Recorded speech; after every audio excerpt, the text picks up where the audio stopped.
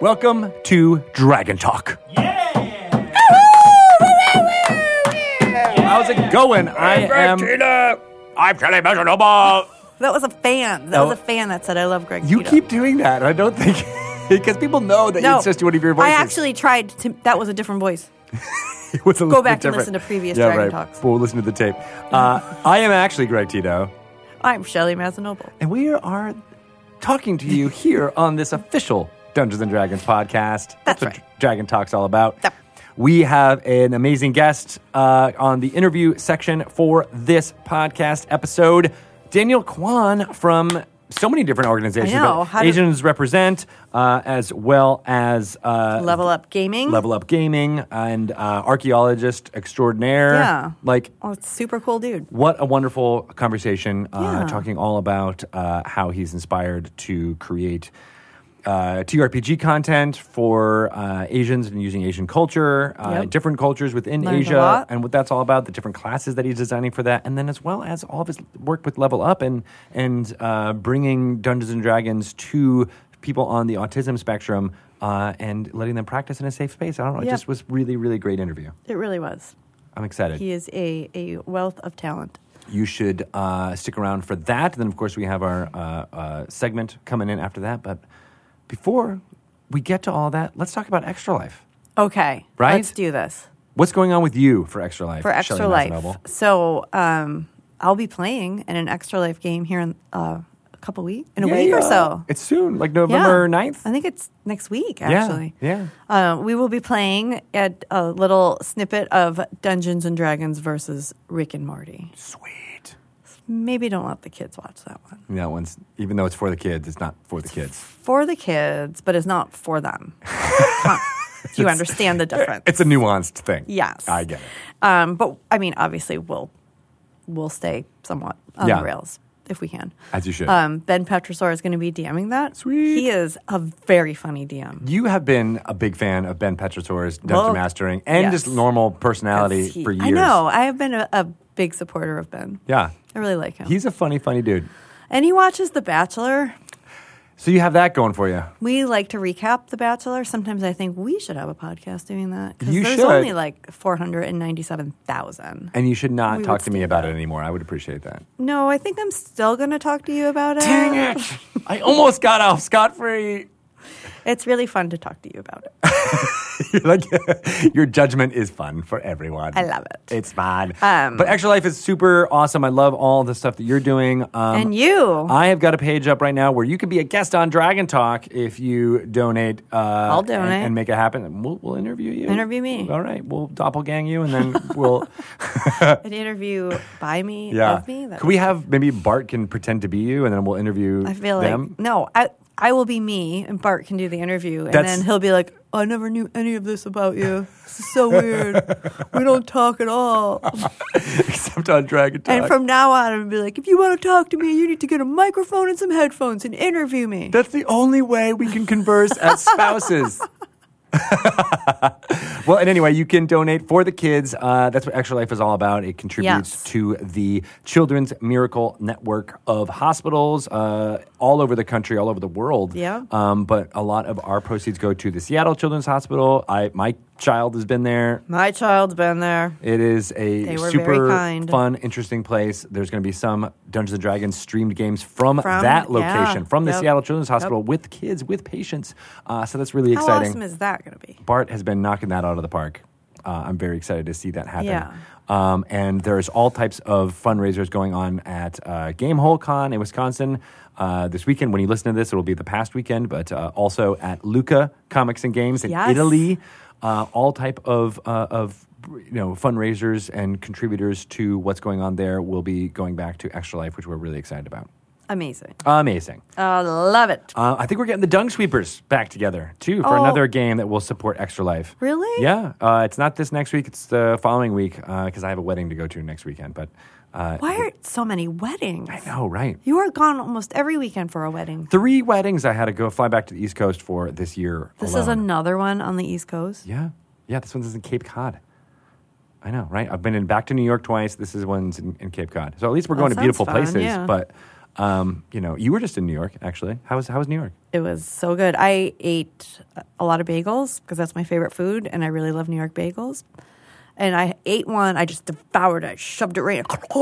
And then I got up, and I went back to the counter, and I'm like, can I have another one of those? And she was like, oh, my God, really? And I'm like, lady, Yeah.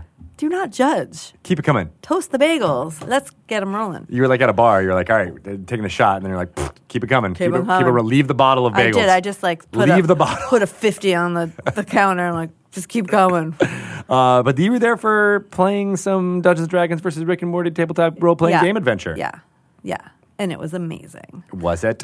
Just listening to people play that game is hysterical. Like people are like, I can't laugh anymore. My face hurts because it's just funny. Are you selling some kind of therapy or like Face facial massages massages. that you can get, Yeah. to prepare yourself for the hilarity? Yes, that's why I think that you'll enjoy our Extra Life game. I hope, because it's just, D&D is generally entertaining to watch, but this is just so wild. Right. And it's off the wall. You don't have to know anything about Rick and Morty.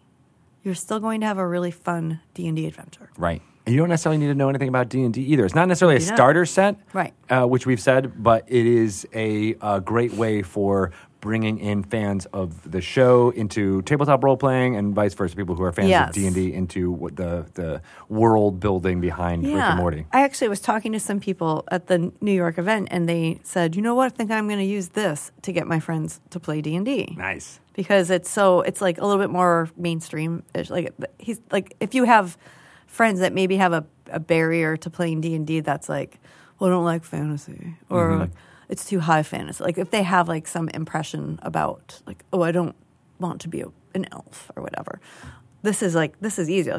It's Rick and Morty. You can jump in that way, and it felt more attainable. Yeah. And there's also, because some of the, like, Rick is kind of rewriting a lot of the rules, that there's not really an emphasis. You actually, like, even if you know D&D rules, well, now you got to learn Rick's way. Because So it's a little don't worry bit about the different, and rules. it's interesting, fun, weirdo It stuff. is. And, like, some of the stuff he comes up with, it's like, it's actually not bad. It's actually kind of decent advice. Well, what's cool about that is that it wasn't actually Rick who came up with that. It was Kate Welch And Jim Zub. But Yep. mostly Kate Welch, who designed the adventure. Dungeon Master stuff. Well, yeah, Jim Zub came up with, like, Rick's annotations to the rule book. Okay.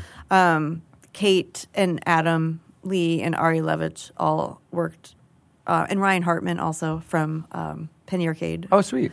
So they all worked very hard on building this adventure, which is like, it breaks all of the rules that you think you know about D&D. They just kind of took this opportunity to say, like, what would people typically do through a dungeon crawl? Let's do the opposite of that. Let's do it. I love it. You will love it. All right. Well, I'm going to jump in as soon as when are we going to get a copy in the office? I might have one under my desk. All right. I'm going to open it up on D&D News next week. Oh, okay. Yeah. We'll show people the components. That'll be fun. So that is coming out November 19th. Yes, along with Eberron, Rising from the Last War. Big Day. It's a big red letter day in Dungeons & Dragons It is. history, celebrating, well, Eberron is just amazing. We've talked about it a lot, but it is, kind of it's a huge book, 256 pages. It's got a mini adventure in there. It's got all of settings that you could possibly have, an entire class. The first time we're introducing in a class since the Player's Handbook came out in 2014 for 5th edition, the Whoa. Artificer. There's multiple different races that you can play, 4 completely new ones, and then 12. I think 12 additional ones that are like dragon marked house races of versions of folks in there. Maps of lightning trains, of elemental galleons. Wealth of information about the last war and what is happening in Eberron, and it's fascinating. And every time I talk to Adam Lee or Chris Perkins about some of the content that's within that book, I get more and more excited. Awesome. Eberron was not a setting that I jumped into when it was first introduced in 3rd edition or even during 4th edition. So It was it's been, my first setting I ever played in. that's amazing. That's really cool, and it is for a lot of people. But I never did. I never jumped into it, and so this has been a wonderful introduction for getting excited about this different different themes that you Yeah. can explore with this book. So I hope more people find it, pick it up on November 19th. That along with the Rick and Morty book together. I hope they set a Rick and Morty adventure within. Take those characters and shove them in. I know, right? Let's mash it all up. I want to see it happen. So that's exciting. Tyranny of Dragons is out in stores right now. It is Yes. a combination of 2 volumes, Hoard of the Dragon Queen and Rise of Tiamat, that Yep. were released 5 years ago in 2014 with the release of 5th edition. That adventure has been fine-tuned a little bit. Some of the encounters are smoothed over to allow for Dungeon Masters to have a easier time with first-level characters. We learned a bit in We 5 learned years. just a little bit. I don't want to Yeah. oversell it. There's just, it's a little bit of fine-tuning. Didn't need much.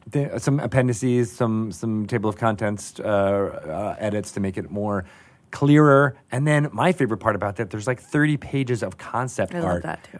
on the back. Beautifully, not just beautiful concept art, but graphically designed concept art, because I believe it was Emmy, or it might have been Trish, knocked that section out of the park. It looks Yeah. beautiful. It looks fresh. It looks like it just is having these dragons and other characters come to life in a way. And you saw how the thought process was of putting them, in 5th edition. But now I kind of want that for all of our books. I know. I feel like I'm a little spoiled now. I know. Well, maybe we'll start releasing some of that, because depending on how the feedback goes, I think that'd be really interesting. Yeah. All right. So let us know. Let All us right. know if you like it as well. Speaking of feedback, there is a survey now that you can take. Survey says. Show me pudding. Have you seen that meme? It was going around a few months ago, but it was the new host of Family Feud, and it was. I'll want to. It's difficult to explain, but essentially, it's a D&D type thing where No. it's like trying to say like what you wanted to get into the shop, and the first spell you're going to cast is Fireball, is what the wizard says, and she's like, you've done all these things, you've saved creatures, you've saved the world from damnation from an evil lord, you're a proponent of this good god, and you want to fireball this thing, and then he's like, all right, what does the survey say? And then it's Fireball was the number one answer. number one answer, and he's like. I don't understand anymore. So that's kind of what the survey's like. Yeah. Answer all of the questions. It's long. It'll take you about 20 minutes. It's on the D&D website or linked from Open-ended our questions or social media. multiple choice? Multiple choice questions, Ah. although there are some write-ins there that Okay. you can do. But it is a wonderful value to us to be able to get that type of thought from the Yes. community. We have a tradition, I think, with 5th edition, starting with the D&D Next playtest, of just incorporating player feedback as much as we can, not just in the books that we put out, but also how we present the community and how we can think about development of things going forward in the future. So it's really valuable to us, and we'd love for you to let your voice be heard. So make it happen. Do it. Do it on the survey. Yep. Dragon Plus has a new issue that's out. Yeah, cool cover. Issue Again. 28 is out. I can't believe there are 28 issues I know. of Dragon Plus. It is chock full of preview stuff about Eberron as well as Rick and Morty. Yes, lots. Lots. Good article in there. Free maps, free RPG content that you can use in your game. Matt Chapman, the editor-in-chief there, has been really running the gamut He's from all very these good. amazing things. I know. So download that onto your iOS device or Android device, or you can check it out on dragonmag.com. Comes out every 2 months, and it's, like I said, full of stuff for you. So For D&D you. fans, read it. Read it. Read it. And get the app on your phone. Just do it. You'll always have up-to-date everything. Right? Yes. I know. Speaking of up-to-date everything, Yeah. news happening here in the video game world. Oh, yeah. Wizards of the Coast bought a video game development Oh, studio in yeah. Montreal. They're named Took Games. Do you know what a Took is? A Tookus? That's a butt. But a Took it's spelled Tuque. They're from Montreal, so it's Right. very French. But I believe it's like a beanie cap, like a knit cap is a Took. And so, yeah, that's what they're named. And After a beanie. They made a awesome game called Livelock, and they're making a Dungeons & Dragons game. Oh. Yeah, so wasn't that exciting? Check it out. All of the folks are talking about it, and hopefully you are too. I wonder what they're making. Welcome to the family. Welcome to the family, Tookers. Tookers. Is that what they're called? They are now. I know. I feel bad. But everybody's going to be wearing hats. I support that. All right. It was just Halloween around these parts, so a lot of people were talking about Betrayal at House on the Hill. Yes, they were. Yeah. Spooky game nights. Do you see a bump in sales every October? I mean, I see a definite bump in like people talking about it on social media because everybody's like, hey, it's Halloween, spooky. We're having spooky themed game night. Sweet. So you go right to the House on the Hill. And you get some Widow's Walk, too, just to add spice it it up. There. And if you're like, I really feel like I want to play D&D, but also Betrayal, how about Betrayal at Baldur's Gate? You get all the lore about what's happening in Baldur's Gate from that game. Guys, that is such a good game. It is a good game. Yeah. Let's get that in your hands, people. Let's pour one out for Baldur's Gate Descent into Avernus. Wait, no. Oh, wait. Betrayal at Baldur's Gate Descent into Avernus. When you pour one out, usually it's because like... It's because of respect, right? Okay. Oh, yeah. I will say raise one up. Raise one up. Cheers, Betrayal at Baldur's Gate. That is, I think, everything I want to talk about right now. You want to get moving on to segment number 2? Yes. All right. I'm not sure what it's going to be, but let's give a little listen and see if you can guess from the theme song what's going to happen. Okay.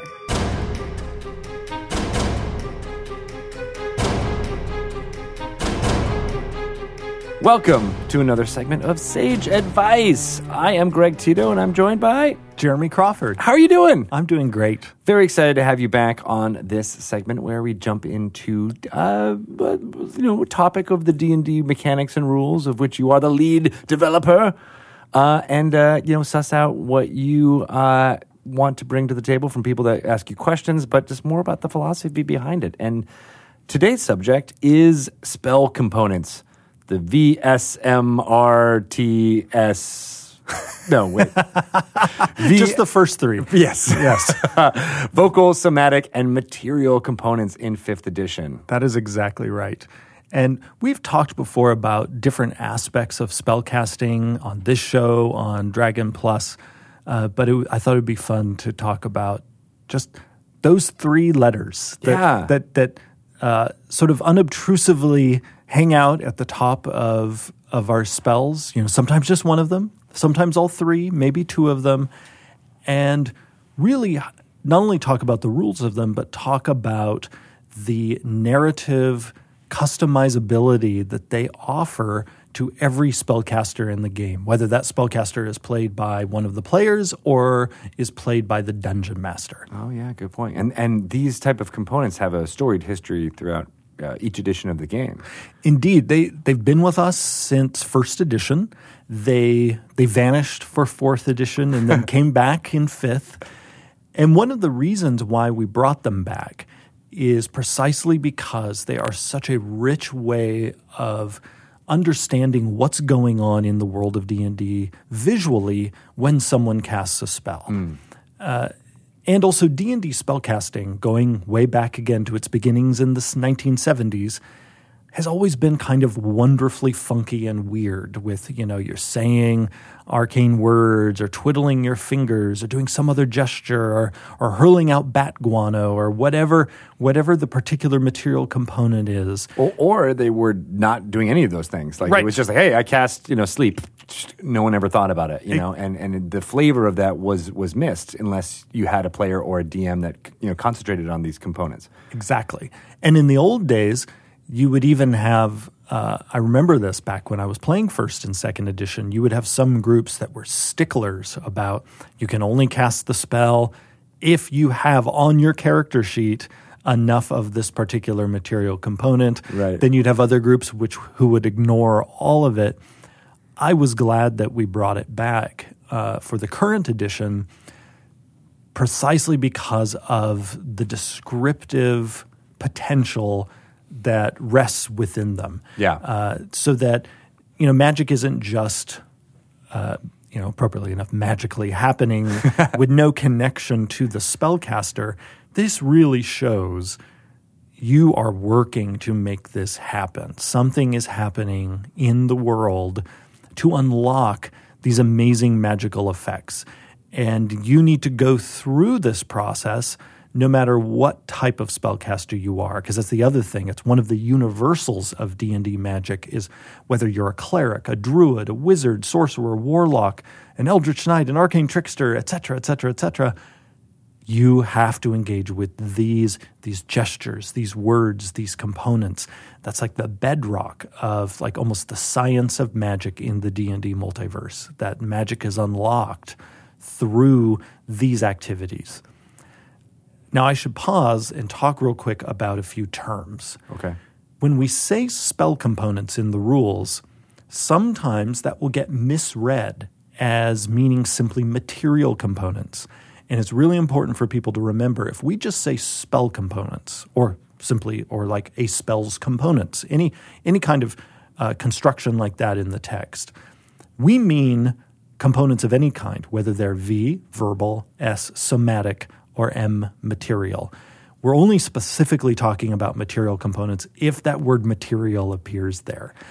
I bring this up because there are some cases where we allow some creatures to essentially have a shortcut in how they manifest their magic, particularly some of the creatures in the game who have psionic innate spellcasting.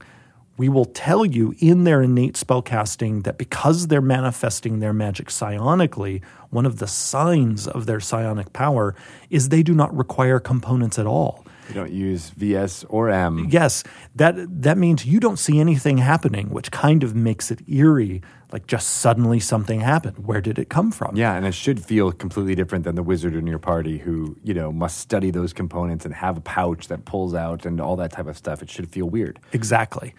And then we have yet other creatures where we get more specific and we say, well, they can innately cast these spells and they can do so without material components, but they still need the verbal and the somatic. So we do all sorts of subtle tweaks like that, not for any kind of game balance reasons. It's purely about the narrative in the world, how we want the manifestation of magic to look and feel different depending on who's doing it. Except, again, for standard player characters, and most of them, they've got to do it using these tools. Now, when it comes to those tools, I think groups often don't realize how much customizability there is there for their spellcasters. We'll start with verbal, since it's the first of the VSM.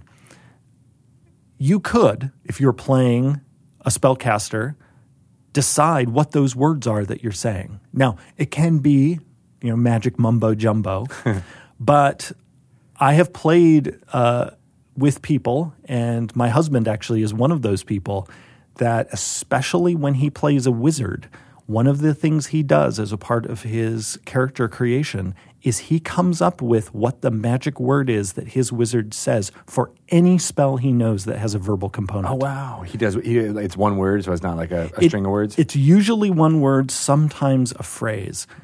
I certainly don't expect all D&D players to do it, but I, as his DM, love it when he does it, partly because I've had the joy of getting to see him play multiple spellcasters, and they each have different words they say. And so the words that he often picks are meant to have a feel that's appropriate to the character.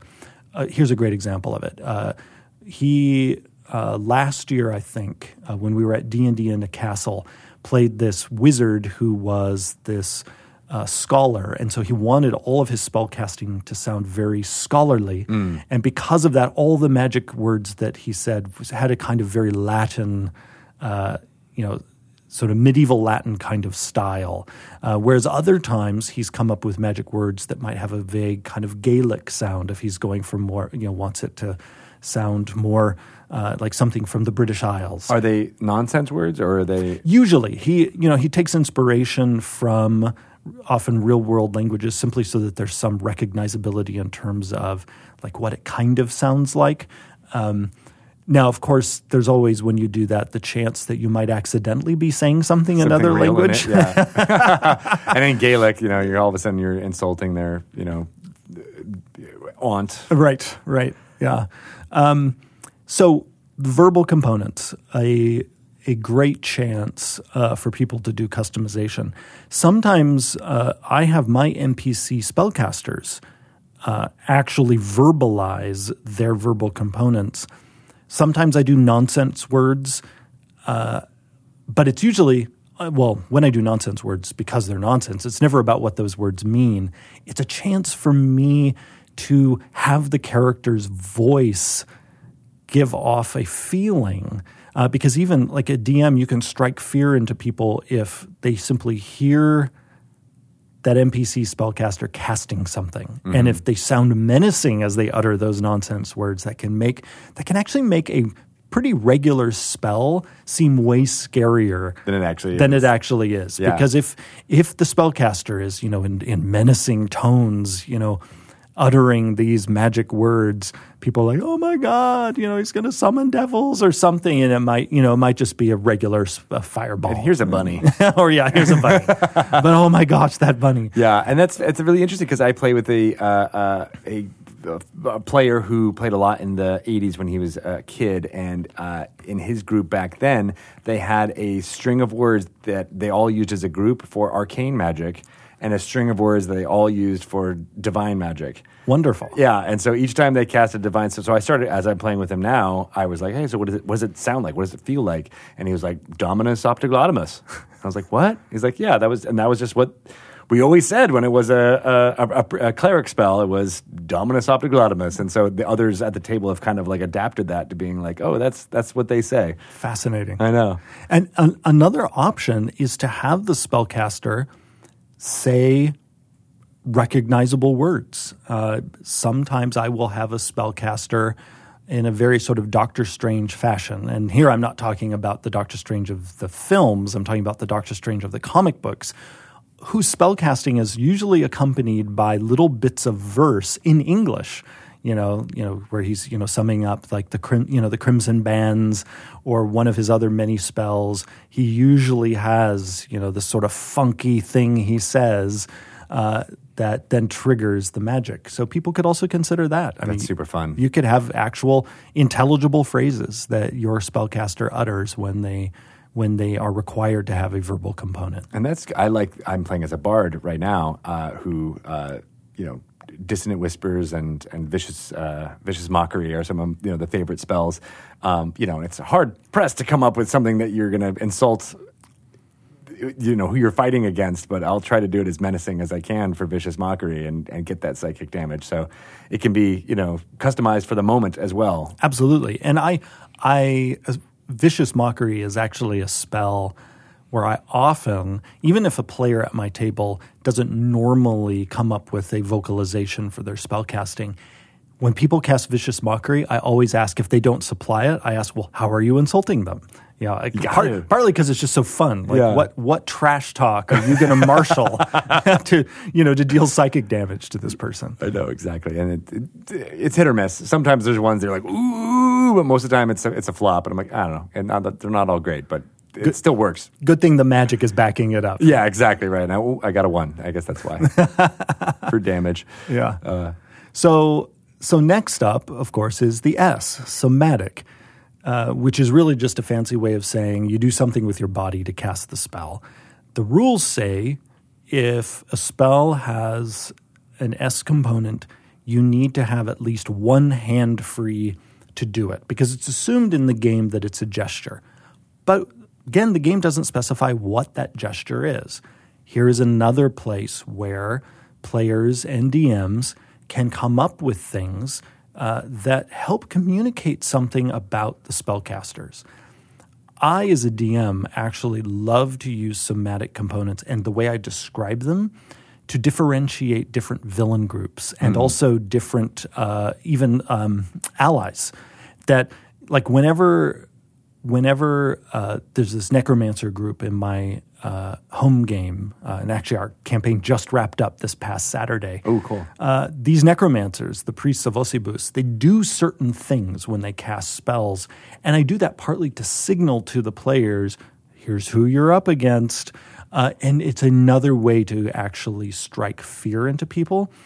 But also, if there are certain gestures that the player character's allies are known to use, it's also a very efficient way for the DM to communicate to the players, this person you just met who's casting a spell, you don't have to worry about it because they just made the sign of the 3 great gods of light.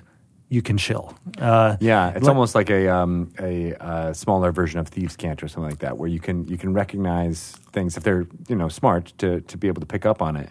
But I imagine your players are if you do the same gestures over and over again, they can start to, especially over a long campaign. And then that becomes a great shorthand for the DM.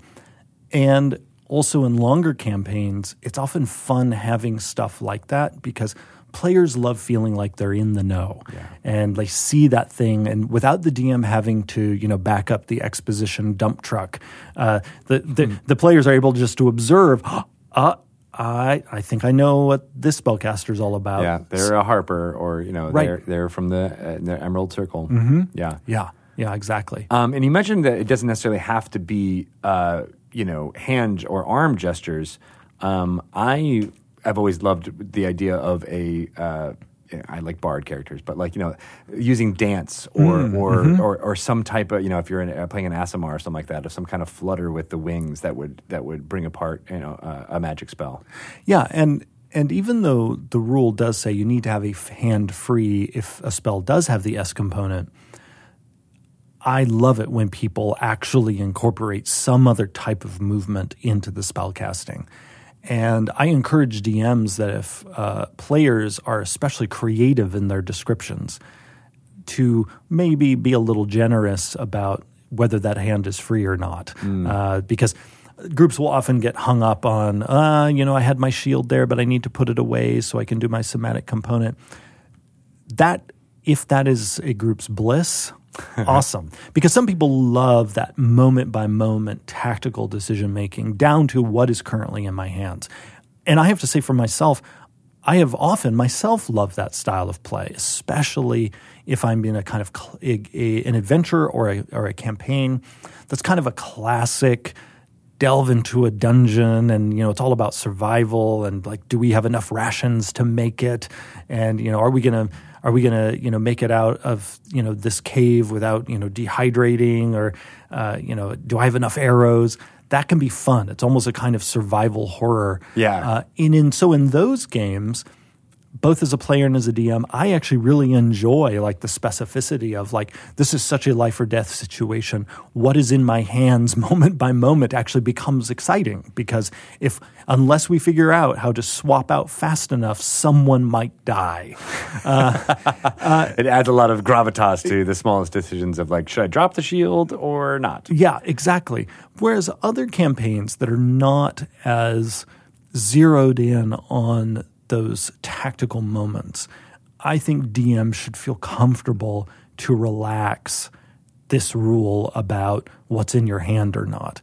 Again, especially if the player is super creative about the physicality of their spellcasting. And also, again, if it's a looser game, you're not going to unbalance the game if, oh my goodness, you allowed them to cast an S spell with something in their hand. Yeah. Because this is not here for primarily balance reasons. It's here for descriptive reasons. And so if they're describing the thing well, showing how their body is a part of the spell casting, they're achieving what the S is there to achieve. This is the kind of thing, if we had more room in the player's handbook, it's sort of like if I could travel back in time, I would have. I could turn back. That's right. I would love to have little commentary next to some of these rules. Say, hey, this is here. Here's why. But again, of course, that's why we do podcasts. I was just going to say that's what we're doing right now, Jeremy. This is perfect. That often.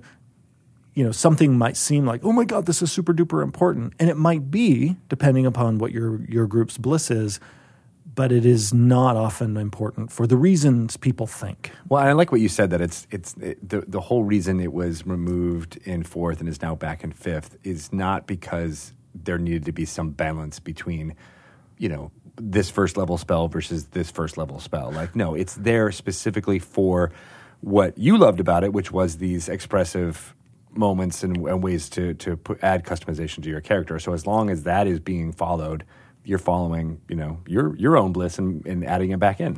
Absolutely. And I was largely the person driving. Let's bring back VSM. Yeah. Precisely because of how often I've seen it inspire players. It always bums me out if a group ever sees it as a constraint in the sense of tamping down fun.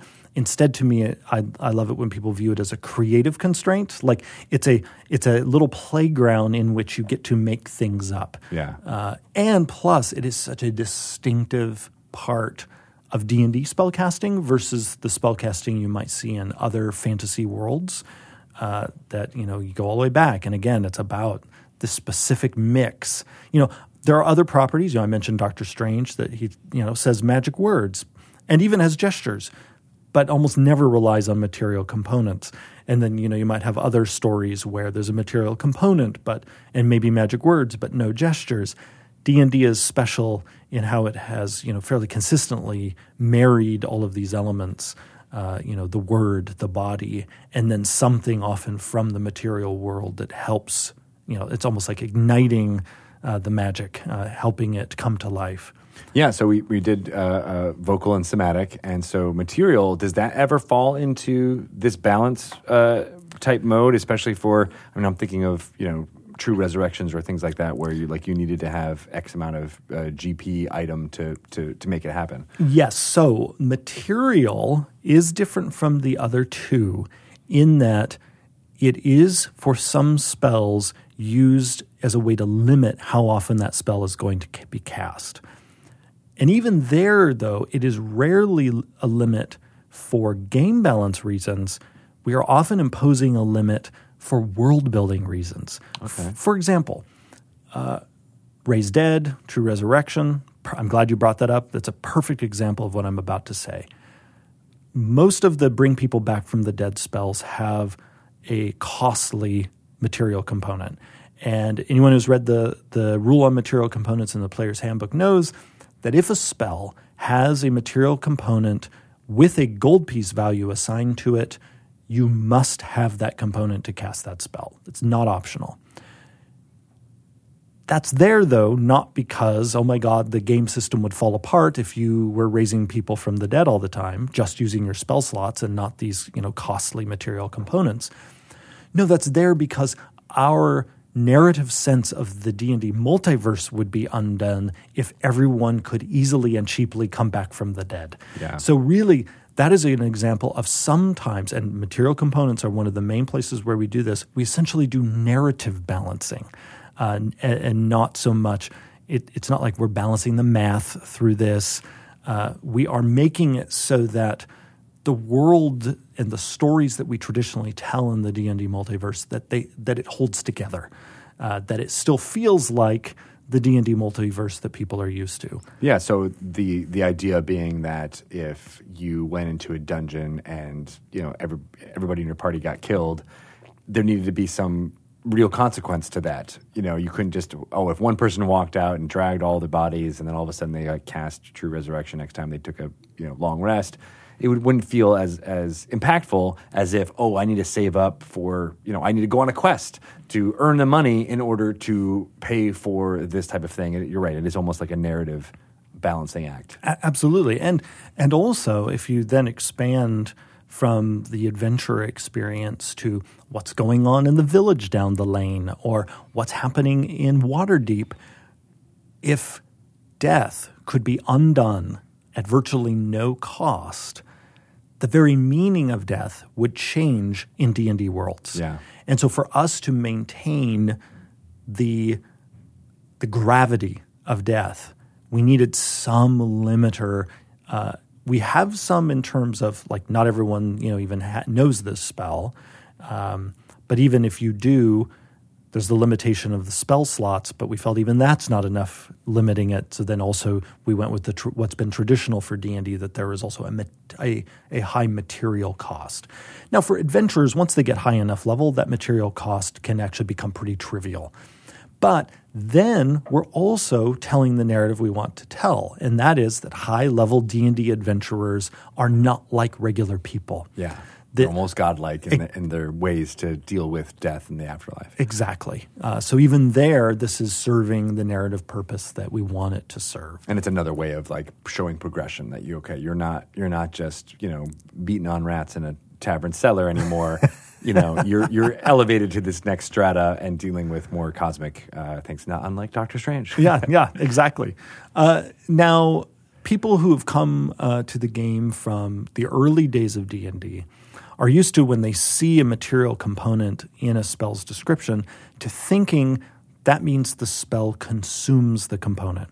One of the changes that we made in 5th edition is that a spell only consumes its component if the spell's description tells you it does. Oh. So otherwise, you just need to have the component. It's almost like the magic is flowing through it, but it isn't consuming it. But then some of our spells do specify that the thing is destroyed in the process. We also have given you some customization flexibility when it comes to material components by having the notion of spell casting focuses. This is really riffing on the implements that we had in 4th edition D&D, where a lot of spell casting was channeled through different physical objects called implements.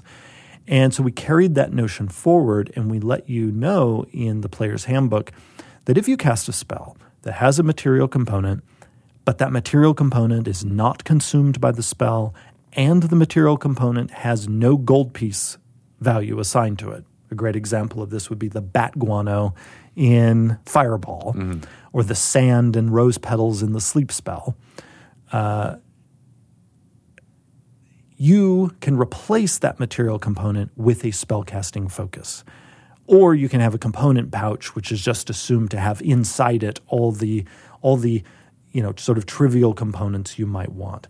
What this means is you really get to decide what your spellcaster looks like casting spells. Because if you want to be the traditional D&D wizard who pulls out the bat poop to cast Fireball, you can do it. Yeah. But if instead you want to shoot Fireball out of an arcane focus, whether it's a wand or an orb or a staff or something else, you could also do that. So you have a lot of ability to make your character look and behave the way you want. And I love it too, then, if a person decides they want to use a spellcasting focus instead of the traditional material components, when people get really creative about what their character's spellcasting focus looks like. Yeah. Because even though we give you some examples in the player's handbook, a wand, staff, and whatnot, there's still a huge playground in terms of what is it? What does that wand look like? And really, what is a wand? I mean, really, it's a kind of short stick. And so you decide how ornate is it? How, is it simple? What material is it made out of? Are there carvings on it? Are there words on it? If there are words, what do those words say? What does all of this say about your spellcaster, where your spellcaster learned their magic, who their masters in magic might have been? So many neat story bits can be expressed just in something as simple as the implement your spellcaster holds. Right. Versus you're also telling a story about your character if you're walking around with this pouch filled with sand and rose petals and bat poop and all this other stuff that you are tossing out or pinching or holding on to as you cast your spell. Or this gem that you might need. Yes. All those things. Yeah. When you pull out the gem that you cast identify with. And even there, for everyone listening who's playing a spellcaster, whether, again, DM or player, consider what is your spellcaster doing with the material component. I also think it's fantastic when people get creative about that.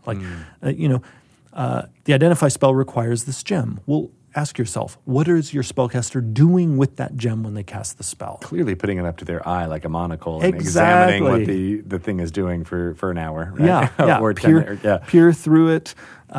There are so many, or you could imagine maybe even maybe you hold your hand over the thing you think that is magical and you're identifying it, and maybe the gem hovers over it, while while you're casting the spell, and maybe you get an audible report, like Hello, from sir. like from Siri, Yeah. but from the gem that describes to you the magical properties of the thing you Or just it cast. moves in a identify. specific pattern, and your arcane knowledge is able to decipher what that pattern is to tell you what the item does. Yeah, exactly. I know that's lots of interesting stuff. And then, before we move on, you mentioned the bat guano and all those things. Now, are those, if they're not being consumed in a specific way, are those customizable as well? I mean, it doesn't. Can you use different things than bat guano in a fireball? You can definitely customize those things like bat guano and sand, rose petals that don't have a gold piece value assigned to them or that are not consumed. And one of the ways that we signal to you that almost like they're a variable in the spell description and you decide the value of the variable, we signify that to you by letting you replace it with a spellcasting focus. So really, again, if I were to put commentary in here, I would say, well, not only can you replace it with a spellcasting focus, you could replace it with something else entirely. Yeah, I mean, what if you're in a culture that doesn't have bat guano? Like, Right. you would want to do something completely different, and then, that was a nice way to signal to the wizards who have bat guano here, and you're using something different, and I love that kind of wizard collegial moment of like, oh, you use that? Does that work? Oh, okay, that's interesting. Yeah. And all that kind of stuff. All right, so we're kind of winding down here, but I did want to make sure we encompass this. We're talking a lot about arcane spell casting. How does this relate to divine spell casting? All the exact same rules apply. Really? Yeah. So that goes back to what I was saying earlier. One of the neat things about the VSM approach is it applies to all spellcasting, just across the board. So no matter what kind of spellcaster you are, if in your spell description you see that V, that S, or that M, that applies to you. Now, what is special about clerics and paladins in particular, because they can use holy symbols as their spellcasting focus, is holy symbols are a bit more flexible in how we describe them than some of the other spellcasting focuses, in that you can emblazon your holy symbol on your shield. You can wear it as a necklace, so it's not necessarily something in hand, whereas the spellcasting focuses that we describe for wizards and druids, for example, are almost always something you would hold in your hand. The main reason for that distinction is aesthetic, actually. It's, again, not a game balance reason, because typically in stories, and especially D&D stories, wizards and druids are shown with things in their hands, usually staffs, sometimes wands, orbs, that kind of thing. And paladins and clerics typically have shields and that type of martial attitude, so why not allow them to use that? Exactly. And often holy symbols if they're not on a cleric or paladin shield, they're often a necklace they're wearing, or just like a little symbol they pull out for a moment and then put away. So they have that extra little bit of flexibility. But other than that, they function exactly the same way as arcane spellcasters.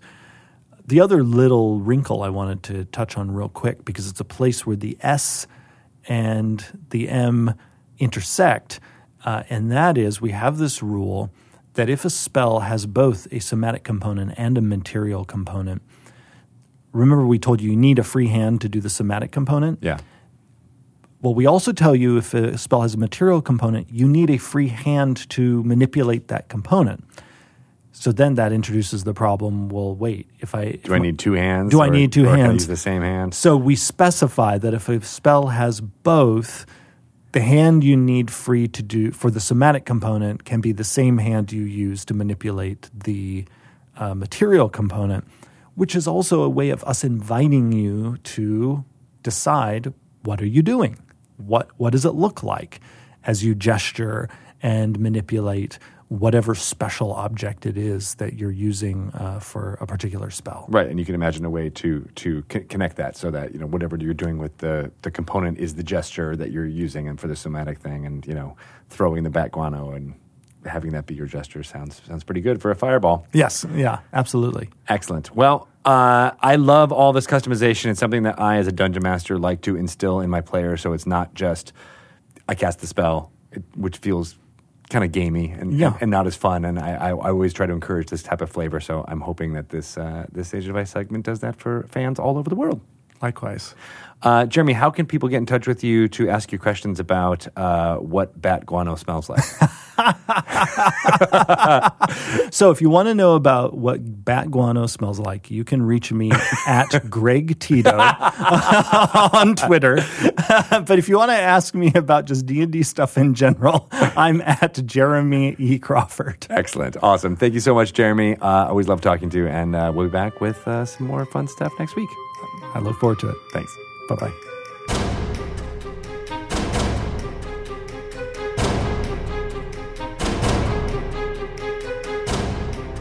That is a wonderful segment. I hope we're inspired to create fun things based on everything we learned. I love it. Do you want to be inspired to create your own segments? Yes. Yes. Let's do it. Okay. Oh, yes. I have a great start. I'm going to pick that up again now that my travel is over. Sweet. Now that your world tour. I need a name for my segment. It shall be Shelley's Corner. Shelley's Moosings. Moosings. That's so bad. Oh, wow. I let's get a survey. Dungeon Mooster.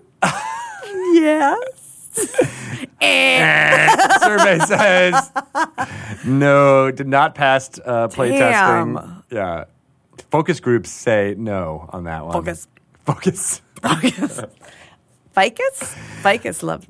groups love it though. What's a ficus group? Play a group of ficus plants. They very slowly They love it. put like one thumb up. They're like, yay. Dungeon Moostering. It took me a week to get that leaf up. Totally to worth give it. You, yeah, right. It's a real slow The survey. results come in slowly, but they're worth it. But we move on them. Move on them. All right, let us call up our guest today, Daniel Kwan. There's so much I want to ask him about what he's doing because it seems like he's got his finger in all Lots types of interesting things. creative books that are turning pages. Right. I know, right? Yes. So let's do it. Let's call him up. We are here today with Daniel Kwan from Asians Represent, as well as so many other amazing Dungeons & Dragons type things. Hello, Daniel. Hey, how are you guys? We're great. How are you? Again, I let's am just keep fantastic. saying it. You're coming in from sunny Canada, is that right? Sun Canada. Rainy Toronto. Rainy Toronto. I love that city, and I've never been. Too. Because it's Seattle-ish. There's a It's lot of Seattle-ish right now. I feel like, well, not just the rain, but like I feel like the aesthetics of it. I was there once, and it reminded me very much of Seattle. Yeah, I can see that. CN Tower. The Space CN Needle, Tower. Oh, yeah, right. They are that's similar. true. That's You're true. Water. There's water there. Rain. Rain. That's a lot of cities, but There's something about it. it is pretty cool. Large needle-like structures, Right? startups, rain. Yeah. How long have you been there? All my life. Wow, really? Yeah, all You my are life. a Torontan. Torontonian. Torontonian. I say it Toronto, no T, just the first T, Toronto. Toronto. All right. Is that Yeah. how, like, That's how a local says it, I apparently. say? So we're going to sound Canadian. So you've been playing Dungeons and Dragons for how long? What was your start of playing D&D? 20 years ago. Wow. 20 years ago. I've been playing D&D for 20 years. I started playing 3rd edition D&D, kind of went back to AD&D, and then went all the way forward. Yeah. What made you go back? Just curiosity. Mostly, I wanted to play the old adventures. I wanted to try something different. I actually really love the art of the older D&D editions. And then I kind of just moved up from there. What drew you to the game at first? Like, what was your first experience? Oh, Was my it a God. friend? Was it a colleague? What was it? It was a museum, actually. Really? That's yeah, cool. so there's a museum in Toronto called the Royal Ontario Museum. It's the biggest cultural and natural history museum in Canada. And Is they have a that in camp. Dino Dan? Dino Dan was there. They did a recording. Yes, I've seen Museum. that episode and Yeah. I've seen that museum. I've been like, this is such a cool looking museum. Yeah, so they have a program there for students that you could actually go and play D&D over the summer, and like you learn how to shoot bows, you hold swords, wear armor, and play D&D and learn all about history. Wait, 20 years ago? Yeah, they've been actually doing That's it there so cool. since like the early 90s, I think. That's so cool. Very And progressive. so I went there as a kid, and then fell in love with D&D. And then what happened was I ended up teaching that program for 8 years. No way. Yeah, so I grew up there. I grew up playing D&D. I volunteered. I was like a teaching assistant. And then I ended up being the actual instructor of that course while I was pursuing like an archaeology career at the museum. So I was an archaeologist, museum, and a teacher at the same time. That's great. That reminds me of the One-stop story shopping. from Molly Ostertag when we had her on. She went to a camp that was a little bit more like a LARP camp out in the woods. But then she loved it so much that she kept on and going, and then ended up being one of the camp counselors. And I find like that's a nice way to still connect with that camp or that kind of Oh, yeah, for contained experience, but then spread it on and then be the counselor. So teaching D&D or teaching new people how to play D&D is got to Yeah. be like a forte of yours then now. Yeah, I mean, I taught at the museum up until about June of this year, and then I do some teaching outside of. Well, I don't work for the museum anymore. I do a lot of teaching outside. I co-founded an organization in Toronto called Level Up Gaming, and so what we do is we use tabletop RPGs and board games to actually help adults with autism and other disabilities develop their social skills through these sort of group gaming experiences. And our fall program just started, and we've been playing 5th edition for like 2 years in the program right now. This is amazing. That's fantastic. So, what was the impetus for you starting this program?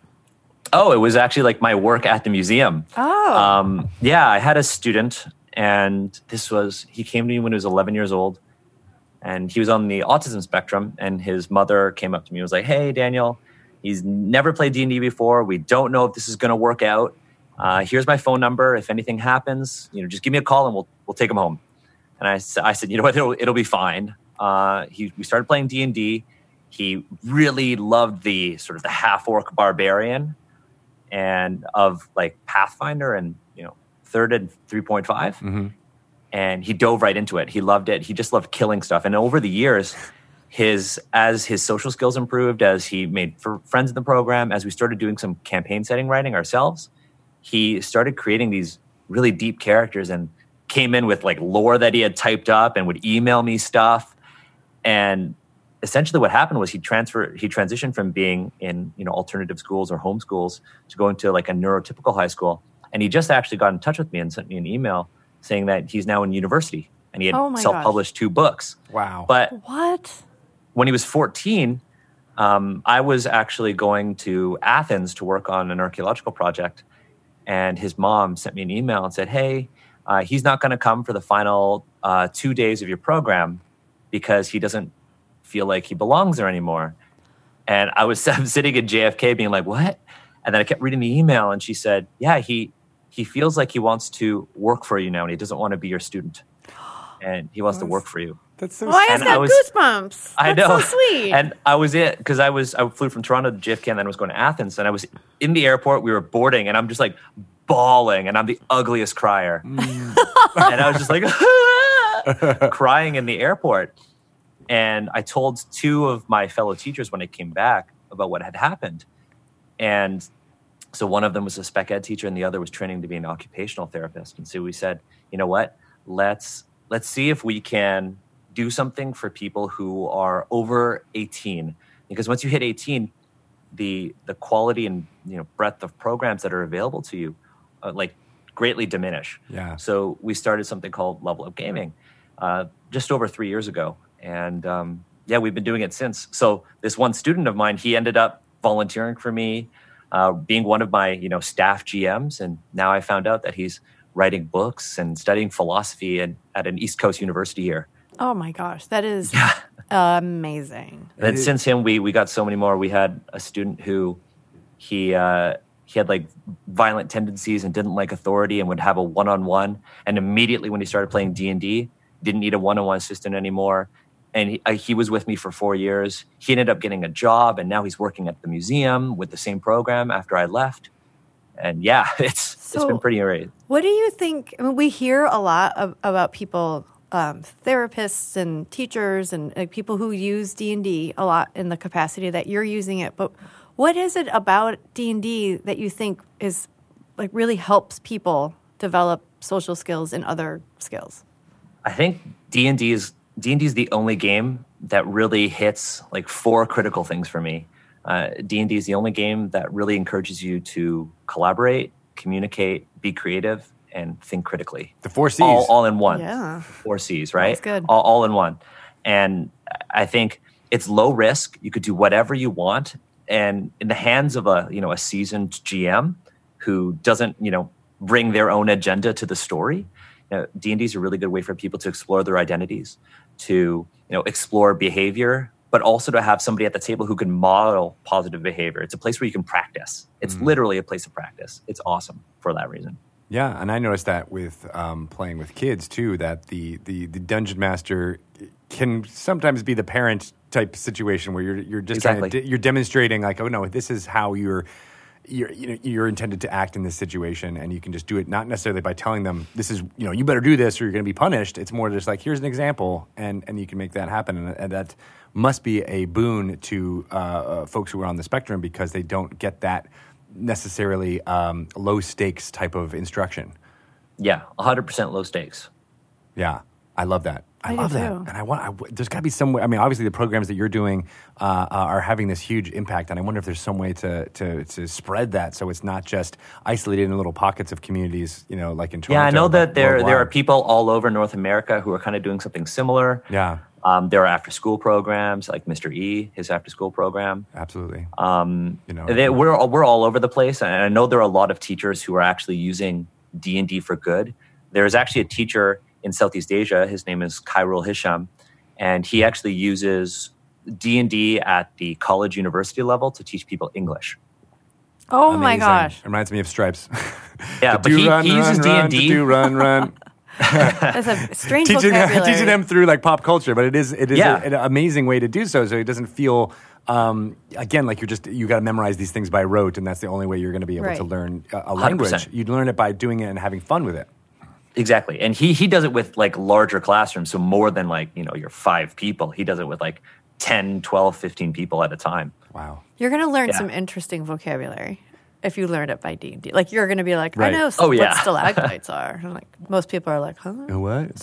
Well, that's what's so cool about D&D though. Yeah. I mean, like so much of it is informed by our real world. And even native speakers of English learn more Oh, language and for sure. vocabulary. Like I'm always amazed by what words I know. Then I can be like, oh wait, what? How would I know that? do I know this? Yeah, right. Like euphonious. I've never heard that word any other time, but I was looking up an adjective for a bard, and I'm like, oh yeah, no, he would be a euphonious bard. What does this I remember mean? when I first started playing, I learned the word prerequisite. Prerequisite. Yeah, exactly. You're like Yeah. proficiency. Oh, yeah. You're like, when would you Proficiency. know proficiency from? Even other like than it being a word like to a kid, like charisma. Like, that's not something they go around saying. Like, that No, kid's- it's not. It's got a lot of charisma, that Yeah, one. right. You know?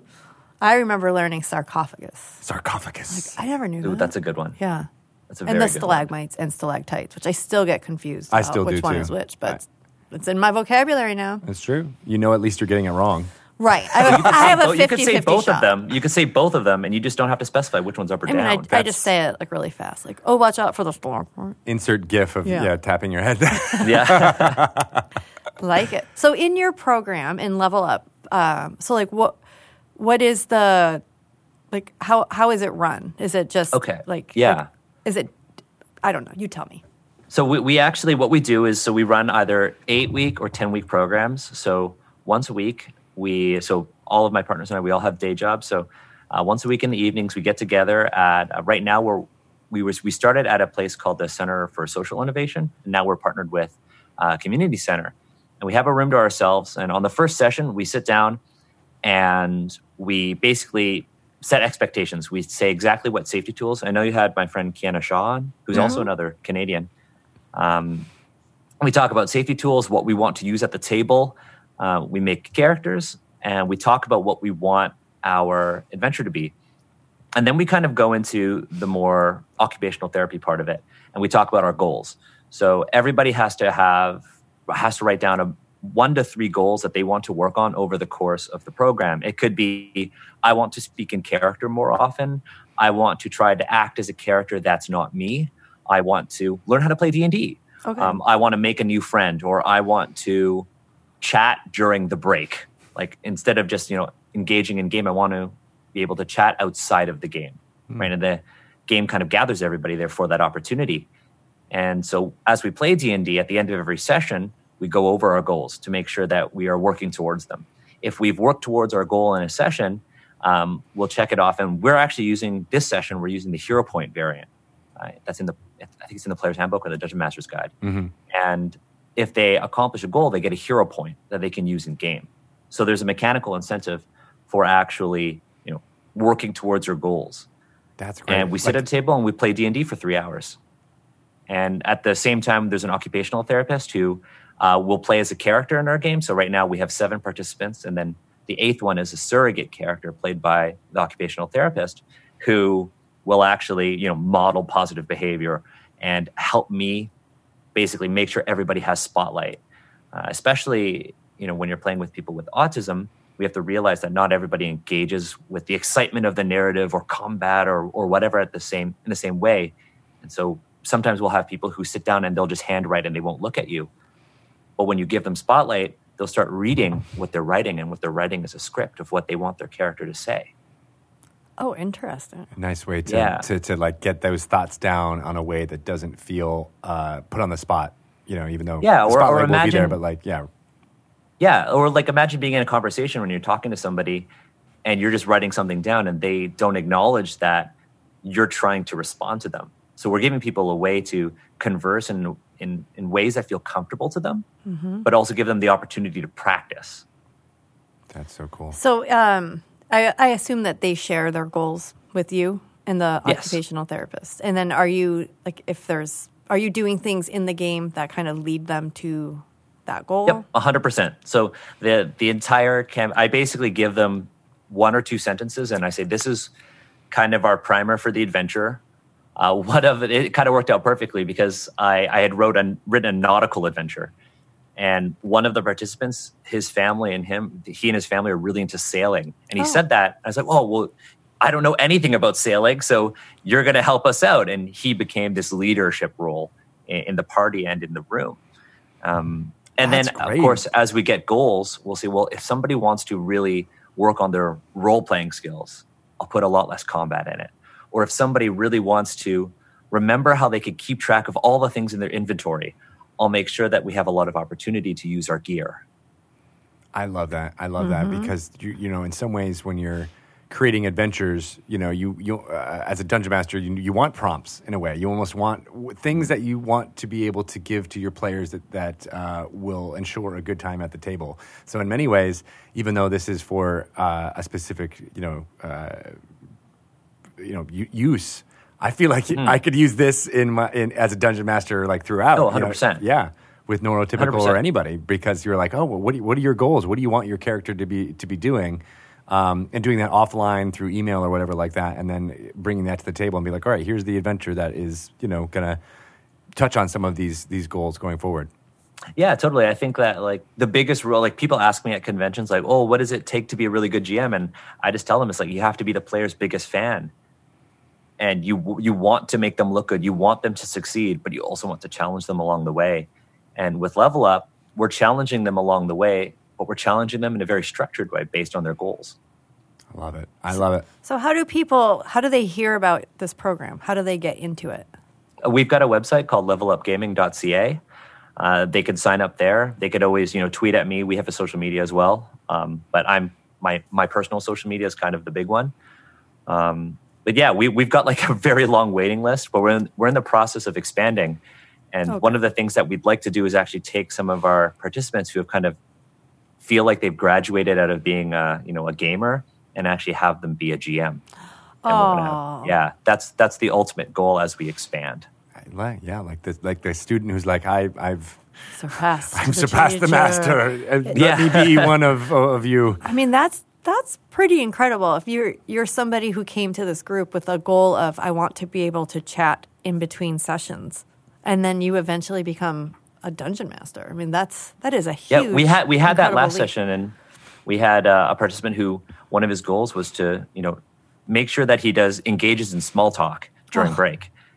And we were doing an 8-week session, and at week 4, the OT and I were like, okay, if anybody is actually interested in GMing, why don't we break off and do 6 sessions of Daniel GMing and we'll have 2 sessions where one person can actually GM an encounter. And you'll have 2 hours and you could do an encounter. And for, a seasoned gamer, like 2 hours for an encounter, that might be too long. But this is 2 hours of us being able to work at our own pace. Yeah. And so this participant actually GM'd half of an adventure for us. And it's wonderful. And he unfortunately signed up too late for our current program. And he was put on the waiting list, but he emailed me and he said, "Hey, Daniel, I wrote an adventure. I need tips on how I can run that with my friends." And I was just like, oh my God. That is like the full amazing. graduation moment. So you mentioned that you've been writing adventures for this. What type of, other than obviously listening to the goals and trying to curtail your adventure to that, like what kind of advice would you give to someone who might want to start up a similar program? Like what are some hallmarks that you've learned by working with groups like this to make sure the adventure doesn't fall into pitfalls that would put them in an uncomfortable place?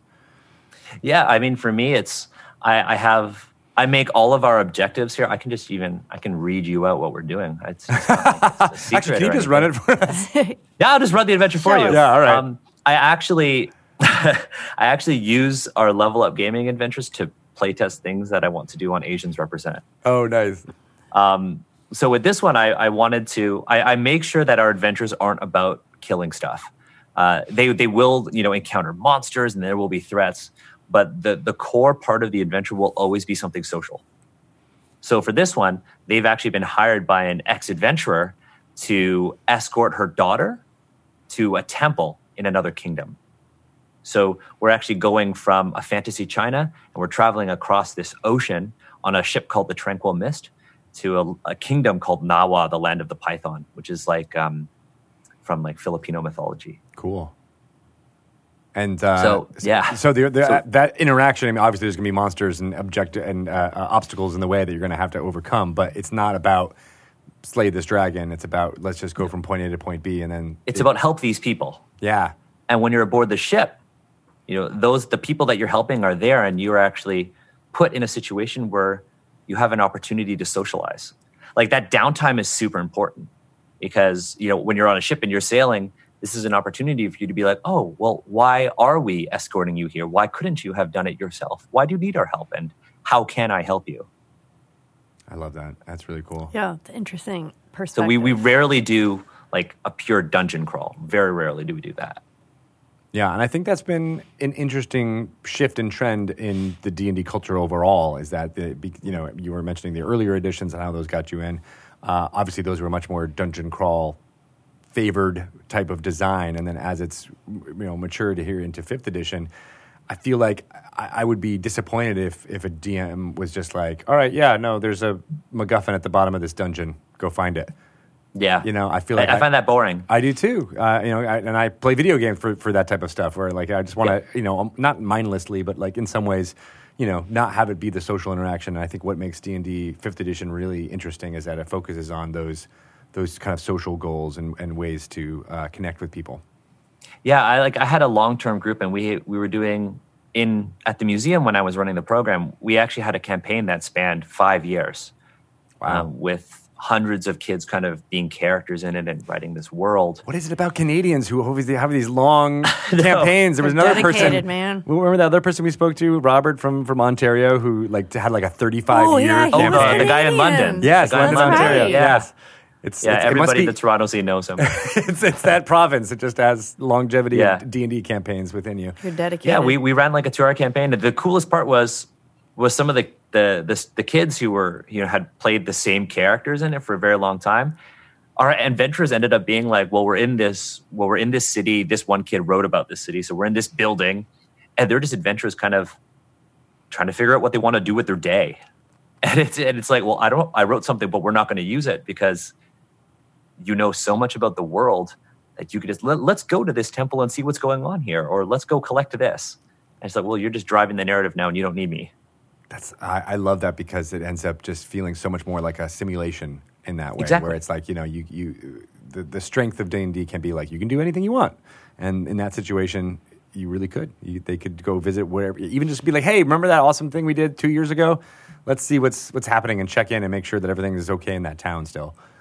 Yeah, and then there's your adventure from there. It's like, oh, well, things aren't going so well because when you play this adventure when you were 11 years old, you killed all of the leadership. And then you left thinking you did some good for them, and now it is anarchy. Right. You took out the alpha predator? You're the alpha predator, Yeah. and then all of a sudden, all of the bunnies and sheep are out of whack. Ravenous monsters. Consequences. It's important. It is You important. got to learn. Yeah, I'm thinking And of all the that's things. why having everybody kind of invested in the world building part of the narrative is so important. Yeah. And it just, I love how, like, it sparks different things in different people. You know, like, somebody might get super interested in reading all about different civilizations because of something that happened in a campaign, and someone else might be interested in learning all about magic, or, it's just letting them be a part of that just gives them so much more. Yeah. It gives the whole campaign just more depth. Or if, there's somebody who's interested in magic, you can ask them, well, what does magic look like in this world? Yeah. What does it look like to you? What does it look like to your people? Right. How does your culture view magic? Go from there. That's awesome. So you mentioned Asians Represent. That is a much more, I guess, adult, not focused on kids as much. When did you start that podcast? Just over a year ago, actually. A year and 2 months. And what was the impetus year and 2 there? months. Just another creative outlet for you? Sort of. So my co-host Agatha went up to me and was like, "Hey, I want to do a podcast." And I had done a podcast. I had been podcasting prior to that, but not in gaming. I have a podcast that now is dormant called Curiosity and Focus, and it was just like I just talked to people who I found interesting. About archaeology? No, actually, I talked to like a UFC fighter. I talked to Simu Liu, who is in Shang-Chi. He lives in Toronto. Interesting. A whole bunch of like actors, scientists, and we're just talking about things that were cool. Kind of like And Dragon Agatha- Talk. Oh, totally. Yeah, kind of like Dragon Talk. Except this one was World Talk. Tai Chi Talk. You might need to Tai bring Chi that Talk. back. Sounds Yeah, interesting. different. Every the podcast episode, the name of the show changed. It was not good for Not- SEO. not- It was not confusing good for at all. SEO, and I did not retain a lot of listeners. Yeah, weird. They're just But not coming Agatha back. came up to me and was like, "Hey, like I want to start a podcast. I just don't know what for." And I was like, "Oh man, what if we did a podcast where we talked about sort of Asian themes in RPGs?" Because there was nobody talking about that at the time. And so we were like, "Let's do it." And so we pitched the idea to James D'Amato of the One Shot Network, and he said, "Done." And so we started Asians Represent, and we sat down, and in the first episode we talked about Orientalism.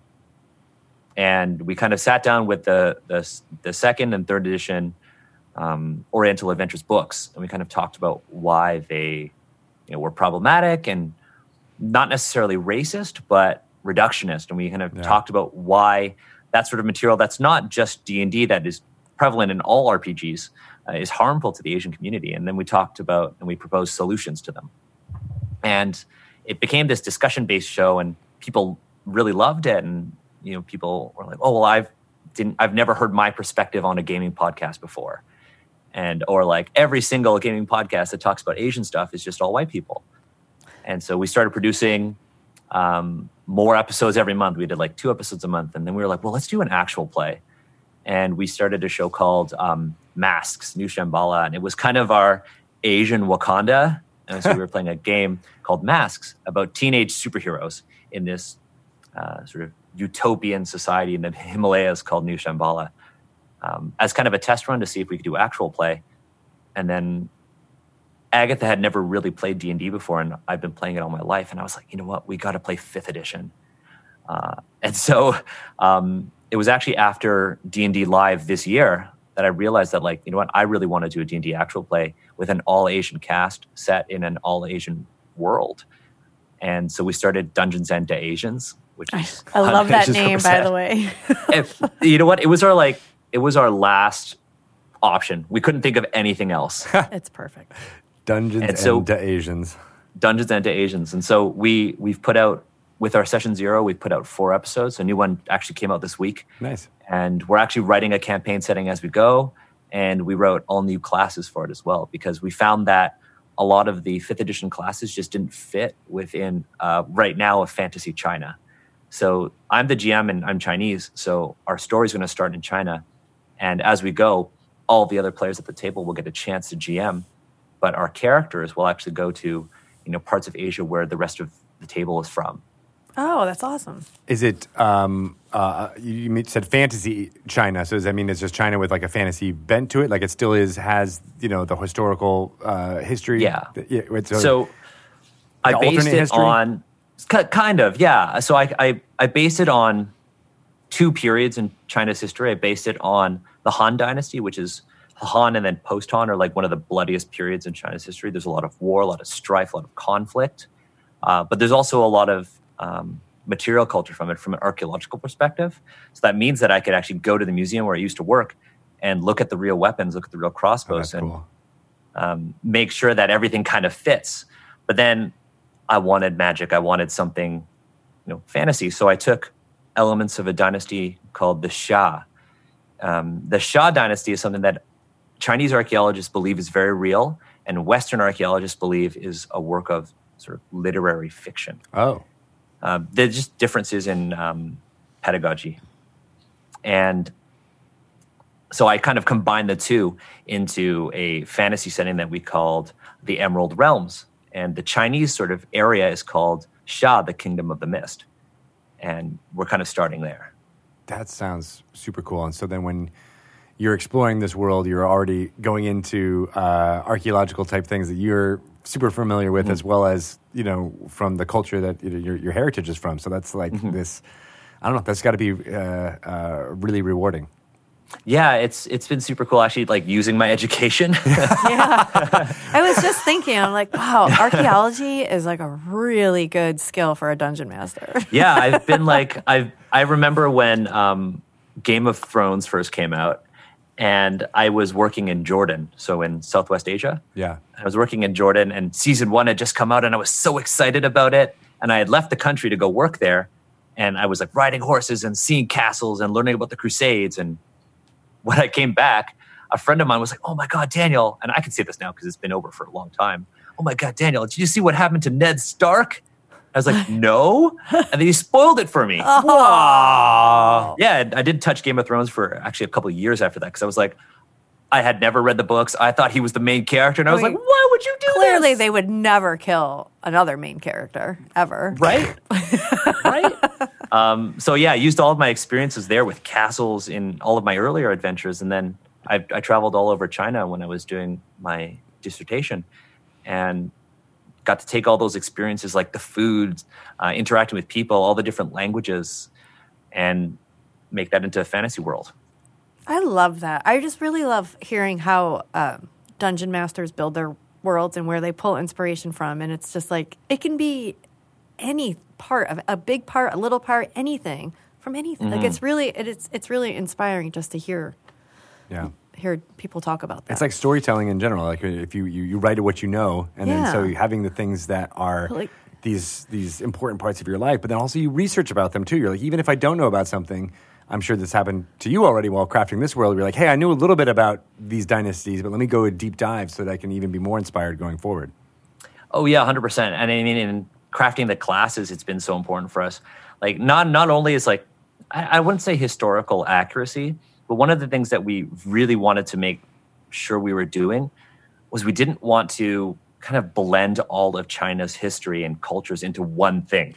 Right. We 100% did not want that, because we kind of see this as a problem with other representations of Asia in RPGs. Well, and as you were saying with the Oriental Adventures, it kind of was that, and it was this reduction of all these different tropes or things that people might have picked up from Hollywood movies that were also not the best source of material, and then it being even more, it's like a copy of a copy of a copy ends up feeling like something that is almost insulting to the original.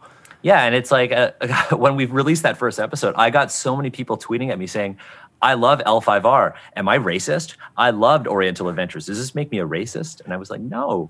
It just, you didn't have anything else to see at the time, or listen to or read. And this is why, shows like ours and all the other amazing Asian creators who are creating Asian content. That's why that's so important. And, like I got to say, like, I really love what Wizards is doing. Especially in, I feel like D&D's got to catch up, but in Magic, Wizards is doing so well with some of the Asian content. Yeah. It was a specific, I think, desire to represent different cultures here on Earth in this fantasy realm that felt true to history and not just full of tropes. Yeah, and I think it's so wonderful, and I can't wait to see what happens with D&D, and and I think Wizards has been so great because I've been so loud on Twitter because I was like, oh my God, I want to do Dragon Talk because I want to talk about Asian representation, and then look at us now. Yeah, here we are. It's happening. That's how it happens. Yeah, and I think it's so important for like creators to be loud about this because we want to be seen. Like when somebody asked me, when was the first time you felt seen in media and like in pop culture? And I had to really think. Like I was like, whoa, when did I feel like I had been seen? Like representation is such a personal experience, like as is feeling seen. And I didn't feel seen in pop culture until this show called Kim's Convenience came out. And I don't know if you folks are familiar I have with seen that. I love that show. So it's filmed in Toronto. It's a show about Toronto. And it's about a Korean family who owns a convenience store called Kim's Convenience. And okay. Yeah, now I know. yeah, one of the characters played by Simu Liu, who's now in Marvel movies, he plays this sort of high school dropout son who's just trying to kind of make it. But I feel I resonated with that character because, he's at odds with his family. He wants to do what he loves. Like my family never really supported my love of RPGs, especially in trying to produce, content production. And so I really resonated with that character. And then I started thinking, like, have I ever felt seen in like tabletop RPGs in terms of books? And I don't think I ever have. And so I want to try to, make that happen for other people. Yeah. And maybe put myself somewhere so I could feel seen, not just physically, not just this like teal hair and glasses, because that'd be really weird. It'd be a cool looking character, though. Totally. Or a cool looking character, right? Yeah. But, my experiences, my culture, and not just these stereotypes that we see. Yeah. So if you were to do well, first off, I don't know if it would be called this, but if you were to do an Oriental Adventures that is, using 5th edition and set now, what would be some of the tenets that you would want? And is that title offensive? The title is offensive. Yeah. First Yeah. thing we change. Right. That's it. First thing we change. I wouldn't even call it that. There's a book called Orientalism by an author named Edward Said, and he kind of talked about how Orientalism is kind of this way of seeing, imagining, or viewing this Eastern Orient, which he referred to as like Southwest Asia, the Middle East. Yeah. And how it kind of how our views of it are exaggerated or distorted compared to that of Europe or the United States, and how our perceptions of the East are very much kind of played out in a way that makes the West feel powerful. Yeah. And so that's Orientalism, and we see it in Aladdin. If you've ever watched the original Aladdin, I'm sure you have. Aladdin and Jasmine are both very good-looking characters, but their voices sound American. And every other Arab character who's around them, they're either like plump and greedy and conniving, or like Jafar, evil and sinister, and they all have accents. But the two main characters have Western-sounding voices. Yeah. And I mean, let's not talk about the music. Some of those lyrics are not good. Yeah. And so one of the things I would do is, instead of making it a single campaign setting, I would want to do shorter volumes, all connected in a series. Because one of the problems with the original Oriental Adventures is that it takes one book and it takes all the Asian cultures and sticks them into one thing. It's dangerous because it promotes this sort of singular, problematic, fictitious image of a very, very diverse people. I've heard that from Native Americans, all kinds of indigenous peoples who it just ends up being lumped. Africa is the same way. We're like, oh, you're from Africa, but there's thousands of different giant cultures. continent. It's huge. I know. I was actually trying to explain that to my daughters recently, where she was asking it, but she was like, oh, all of Africa is a desert, right? And I'm like, no, there's rain in Africa. And I started singing Toto's never Africa. heard that song by Toto. But there's rainforest. There's all these different geographical type things going on, as well as different cultures who come from very different tied to the land, but also just tied to unfortunately colonialism and different European nations that were there and what was done to those peoples and all that. So I love that idea of it not just being a single book about Asian cultures, but like, almost like a Time Life book anthology of like, Right. oh, here's what D&D would be that has a Korean flavor, or even, modern Korean flavor versus, different dynasties within those flavors. And then, here's Singapore. See, for me, like I wouldn't even go for flavor. And I don't think you mean this intentionally, because I know when a lot of people are like, well, I want to make this, Asian flavored D&D, it often goes down to, well, I want to reskin something to make it look Asian. Right? So if I want to say, oh, I want, a Korean flavored D&D, well, let's just change the name of the spellcasting class to something that sounds Korean. Yeah. There have been a couple attempts to do it, but none of them have involved Korean people. There's if the listeners or anybody who's viewing this, there's a designer in Korea. His name is Sang-Jun Park. You can find him through my Twitter. His Twitter is spelled Hyofon Kop, and he's a translator and designer in Korea who actually comes from a family of scholars who studied Korean folklore. And so if I were to do this project, what I would want is, to get a whole bunch of people down from different Asian cultures to kind of sit down and talk about what this Asian world looks like and what are all of these, nations that are colliding in this one space. Kind of come up with something that kind of unifies everything, and then work separately on our different cultures, and then release them in a series. So you have like book 1, China, book 2, Korea, book 3, Japan, book 4, South Asia, and then move on from there.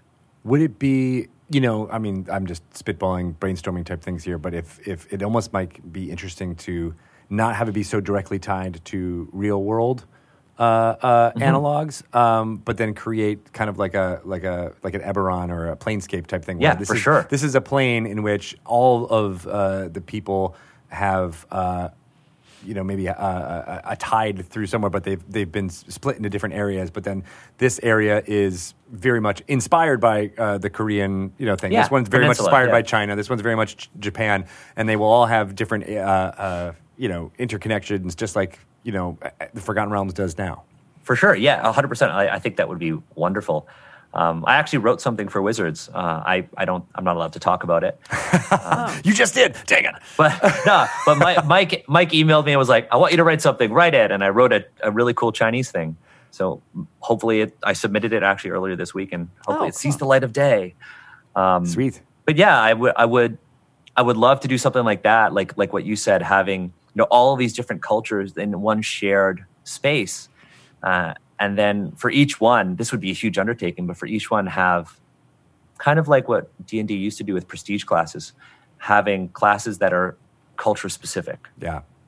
Because one of the things that we were looking at when we were doing Asians Represent is the fact that very few of the core classes in the Player's Handbook actually fit in Fantasy China. Yeah, I wanted to go back to that because when you mentioned that the first time, I was curious. So what classes you guys created? New classes. So what are those classes? So we have 3 players right now. So we have 3 well-defined classes. We have one that's called the Youxia. The Youxia comes from the wuxia genre of like fiction and movies and books. And the Youxia is kind of this wandering knight errant. They're kind of like, have you ever seen Hero, the Jet Li movie? I haven't. I don't think I have. Oh my God. Go watch that. Homework this weekend. Homework. The Youxia is kind of this wandering knight.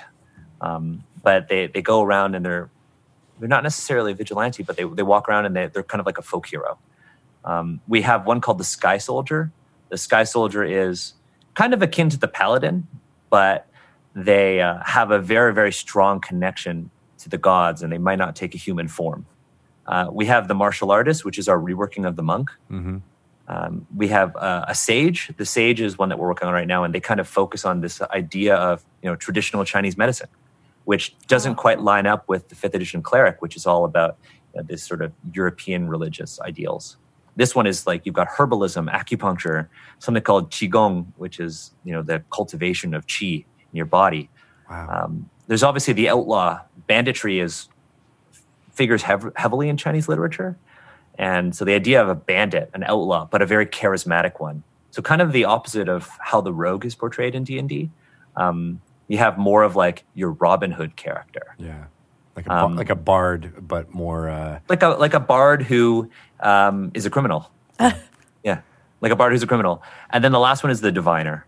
In Chinese culture, there isn't really this sort of idea of arcane magic. It's not a thing. A lot of the magic you see is divine in origin. And so when we had the diviner, I drew on early dynastic Chinese history where your magical power is actually drawn not from like a patron or anything like a warlock, but drawn from your own family and your ancestors. And it's a kind of character who has to very narratively interact with the ancestors that follow them. And that's where they draw their power from. I love the reworking of those so that it feels more true to how literature has portrayed those kind of adventuring types. Yeah, we put a lot of work into the monk because the monk was the one that we knew people would want to play, especially since it's an existing class. Because there are so many things about the monk that are not necessarily problematic, but of all of the classes, the monk is the only one that has any cultural signifiers. It's the only one that's hard-coded as Chinese. Even if you think about the barbarian in 5th edition is not like a foreigner. They're not illiterate like they were in previous editions of D&D.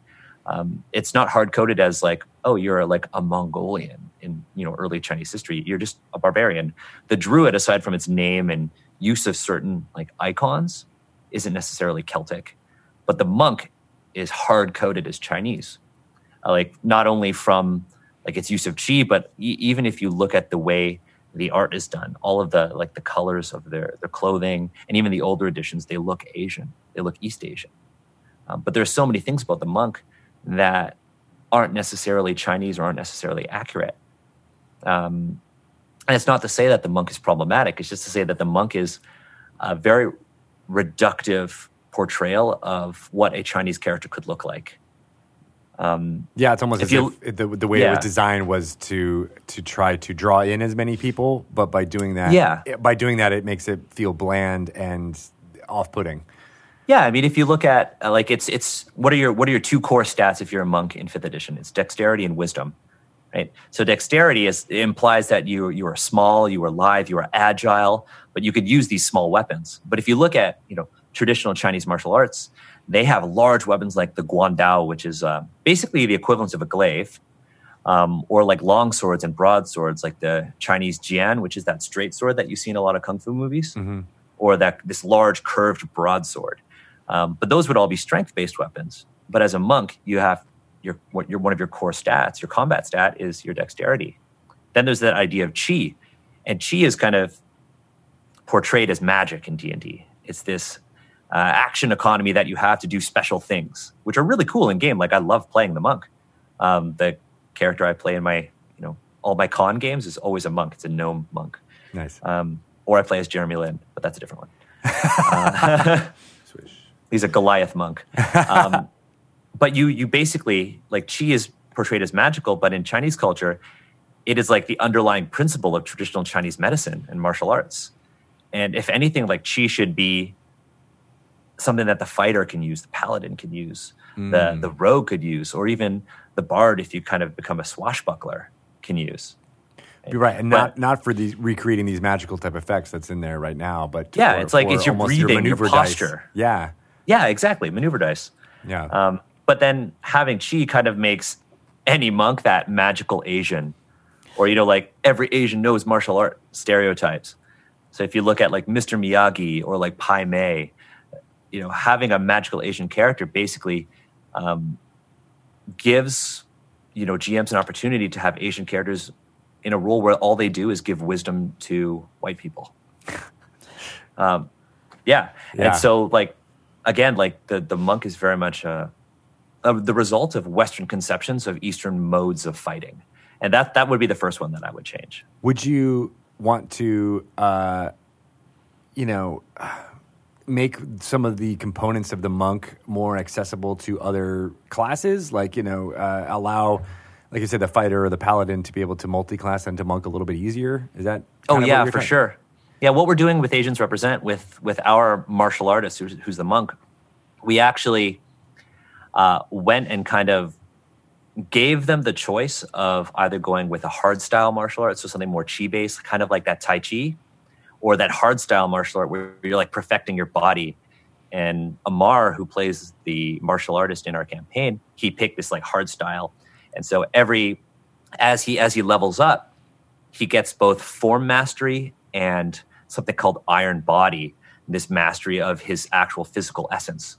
So he doesn't make use of chi at all. He actually just masters maneuvers. He masters weapons, but he also kind of masters his body through exercise. So he learns how to control his breathing.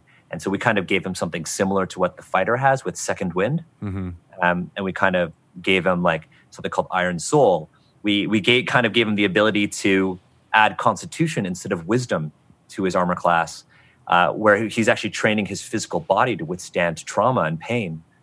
We gave him the ability to withstand exhaustion and stun because he's actually trained his body to walk through deserts and climb mountains. Kind of if you imagine that montage in Mulan where they're all training. Yeah, any training montage, really. Training montage, even Rocky. You're in like a freezer, except there are no freezers, so you're at the top of a mountain. Top of a mountain instead. Punching a piece of meat. Yeah. Except this one, it's like you're punching the carcass of a dragon. Yeah. So that's kind of what we've done with the martial artist. I like it. Yeah, and so we just wanted to make it more representative of Chinese culture. Are you, hopefully the answer to this is yes, are you codifying this into something that people can grab on, like, say, Dungeon Masters Guild or something like that? 100%. We're actually going to take, we're building the world as we game and in between sessions. So everything that we're going to do, we're actually going to put into a single book. Cool. Not sure where that book's going to go, but we're gonna publish it all as a single volume. Love it. That's so great. And then, you recently participated through Asians Represent on the podcast Into Avernus with Victoria Rogers from the Broadswords. How is it adapting some of what you guys have been doing to a published, D&D story as a backbone? I can imagine that being a little bit difficult. That storyline was entirely based on our drive to Gen Con. So two things happened on the ride to Gen Con. One thing, I wrote an RPG about eating cheese string. Like you do. And the second was, I thought, well, what if we made the entire, podcast Into Avernus thing about a road trip? Because we were on this road trip. And what if you go from in our minds, we were like, what if you go from heaven, Canada, into America? Too on the nose. Too soon. Too on the nose. Yeah. But we were like, well, what if it was just about all the people we meet? And we had gone to these road stops and we met this really nice, it was called Grandma's Road Stop, I think. Aww. And that is for sure a portal to hell. I'm not buying it. And tell them Large Marge sent you. I'm buying it. And it said Canadian Nightcrawlers. And I said, what are Canadian Nightcrawlers? And she said, oh, Nightcrawlers from Canada. And I was like, what's a Nightcrawler? And the worms? We basically, I think they're worms. Yeah, we learned for that fishing. They were worms. Yeah. I didn't know that.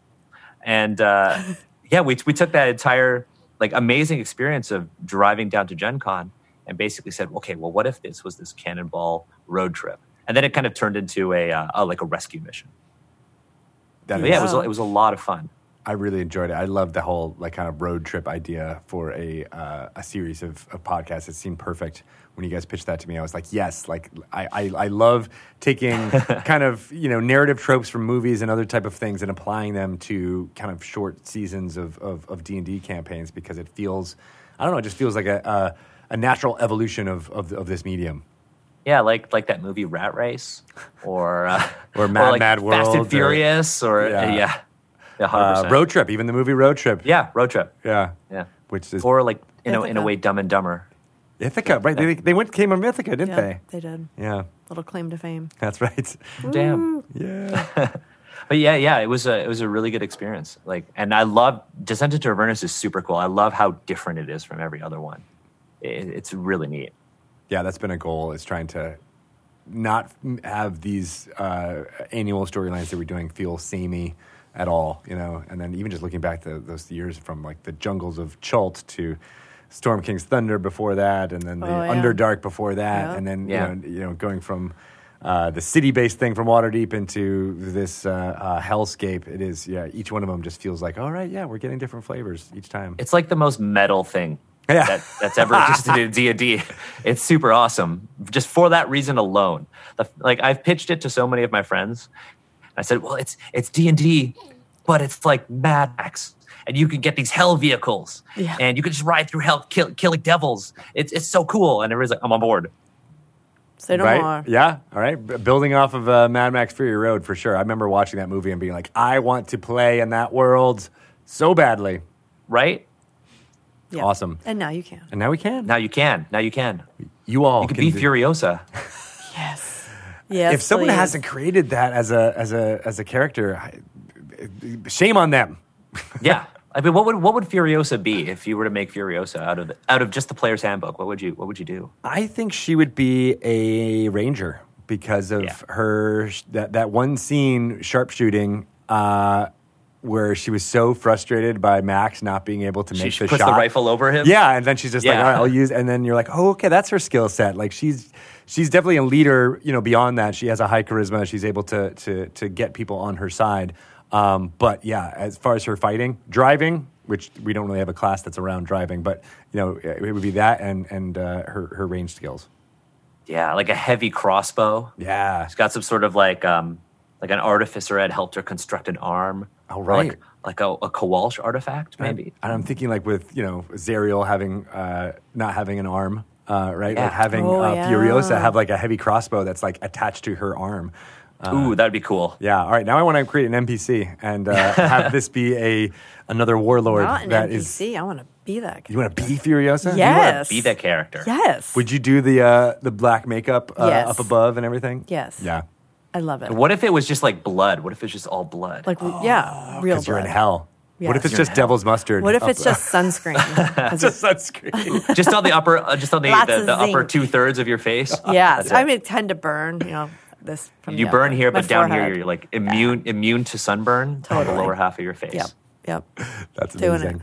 I love it. So cool. What a great conversation. I feel very inspired, as well as I hope our listeners do, to jump into all the things you've got Yeah. going on, from the amazing work in archaeology and adults and children with autism and on the spectrum, No, you're a busy guy. to all of these the Asian themes I that love you're these bringing classes. forward. I love the classes that you guys created. I'm Yeah, really we're sitting here gonna- thinking, how can I be a sage?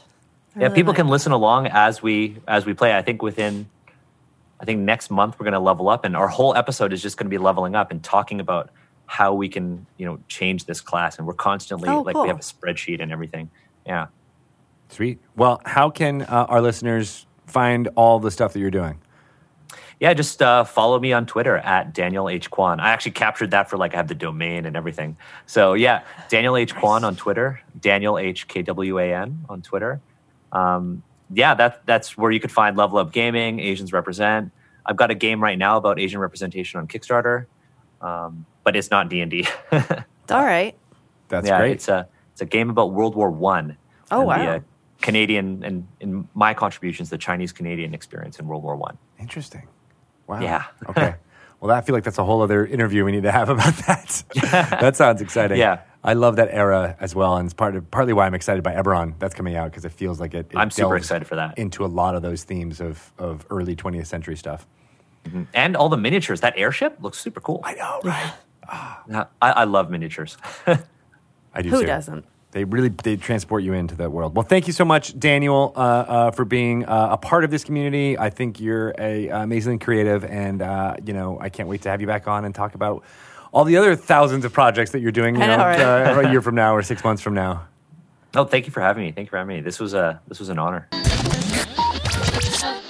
Wasn't that an awesome interview? Yes. I feel really, energized. I know. I'm excited I love the Level Up Gaming. You know what I love? What do you love? That they saw an opportunity. He was like, this is really helpful for this group of people, for these kids, when he was DMing in the museum.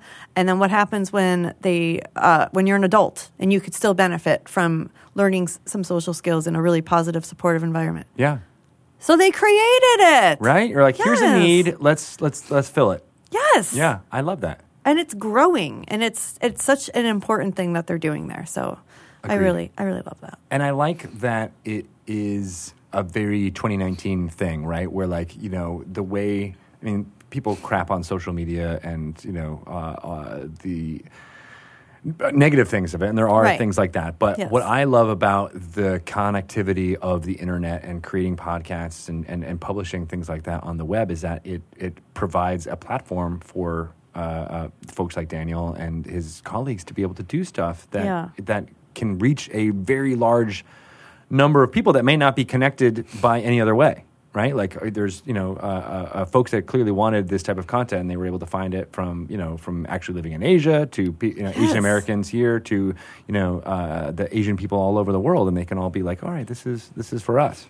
And he was very articulate, and I think explained it really well. Like I think we know why representation is important. Yeah, But I think that it might get lost to some people. Like maybe you don't know, especially in a game like D&D where it's just fantasy. I mean, you're pretending to be an elf anyway. Like, why does it matter? Yeah. But he was really good at explaining like why the attempts that have been made and that are out there aren't truly representative, and why that's important that they are. Yeah, and I love using knowledge of archaeology, knowledge of history, knowledge of those cultures, and making something that's richer than what has been done in the past is a goal that I think everybody has. Everybody wants to have those types of new classes and new ways of engaging with the storytelling that Dungeons & Dragons provides a framework for. So, like, kudos to them for making it a thing. And I really do feel like when you have a fantasy world that's rooted more in a reality world, it's just easier to become immersed in it. To me, anyway. Like, I just feel like I can, maybe because there's things I can grab onto that I can relate to, and then it just enhances the fantasy part for me. Agreed.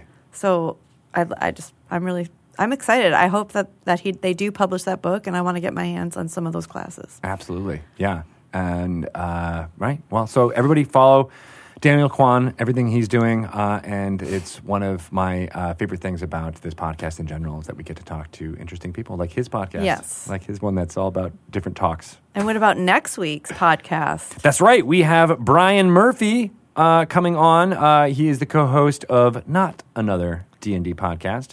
Very excited about that. When I always see that name, Not Another D&D podcast, I always say in my head, like, not another D&D podcast. Yeah. And you also had like a little inflection when you said it. I think that's intended. I think so too. I think they want people to realize that, like, it's not there's like a lot not of another D&D podcast. Yeah. No. Because there's a lot. There were a lot out there. Yeah, I love it. But they came in and they filled the niche. Yep.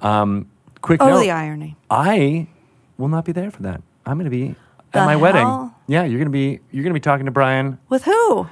We got to figure it out. Always good to do this on air. But yeah, I think you'll be talking with and Brian Murphy. It'll be fun. Great. We'll edit that in later. Super. We'll record a lot of names and Ryan will just put it in there. Okay. All right, makes sense? Yeah. Are you going to ask them all the things? You can do it. You've done it. You've done it on your own before. You're a hero, and I need a hero. I'm holding out. I will be your hero. We're hungry. I'm thinking of heroes. I went there too. Delicious heroes. Maybe dinner tonight. Yeah. All right. Well, thank you guys so much for listening to our craziness. One thing What thing? about Daniel. Yeah. Did he say cheese string? Yes. Did he mean string cheese? I think. Did that? You just think about that right now? That was the one thing you wanted to make sure we got It's the out one there? thing that I took away from this whole interview. Yeah, as being a parent of kids who eat a lot of string I've cheese. never heard of it being called cheese string. Is this Canadian? Maybe it's a Canadian thing. It's string cheese. Maybe it is. Is that what he meant? Or maybe it's like the spray cheese. Oh, Cheese Whiz. The cheese whiz. That's good stuff. Do you know that Bart's never had that? That jerk. I have heard that. Is that just like a Wisconsin thing? He's like, no, we don't do cheese whiz because it's not real cheese like my people are known for. Really? I don't know. I just made that up. Really, Bart? I got news for you, Bart. You have definitely been fed not real cheese. And I've seen it on the Easy Cheese label where it says like real Wisconsin cheese or something like that on it. It's so good. Yeah. Well, somebody gave him a can of string cheese. Oh. And then he put it in the refrigerator, and I was like, no. Like, that doesn't go in the That refrigerator. shit is full of preservatives. You do not need this. You're ruining our String cheese. Cheese string. Cheese spray. Spray. Now I can't. Spray What cheese, is it? like a spray on cheese, like. Like an aerosol cheese. Yummy. This cheesy bread, this Yeah. bagel would be a lot better if it had some Anyway. spray cheese on it. Yeah. All right. So Sorry, I'm I- so glad you brought up that one Did last. you hear it? Daniel, please explain to me. Yes. Explain to me. Cheese string? We'll have a Twitter conversation about Okay. it for sure. Again, thank you everybody who listens to our crazy meanderings here on Dragon Talk. If you've You're made very it all the patient. way to the end of this episode, you deserve a high five. You So, get a hero point. you get a You hero get point. inspiration. You can Chris roll. Perkins said it's okay. Chris Perkins said you have double disadvantage if you That's true. Don't did not ask make it him. this far. He will go in the opposite direction. If you would like to bug us on the interwebs, what would be the best way for them to get in touch with you? Shelley? Probably at Greg Tito. Just go through him.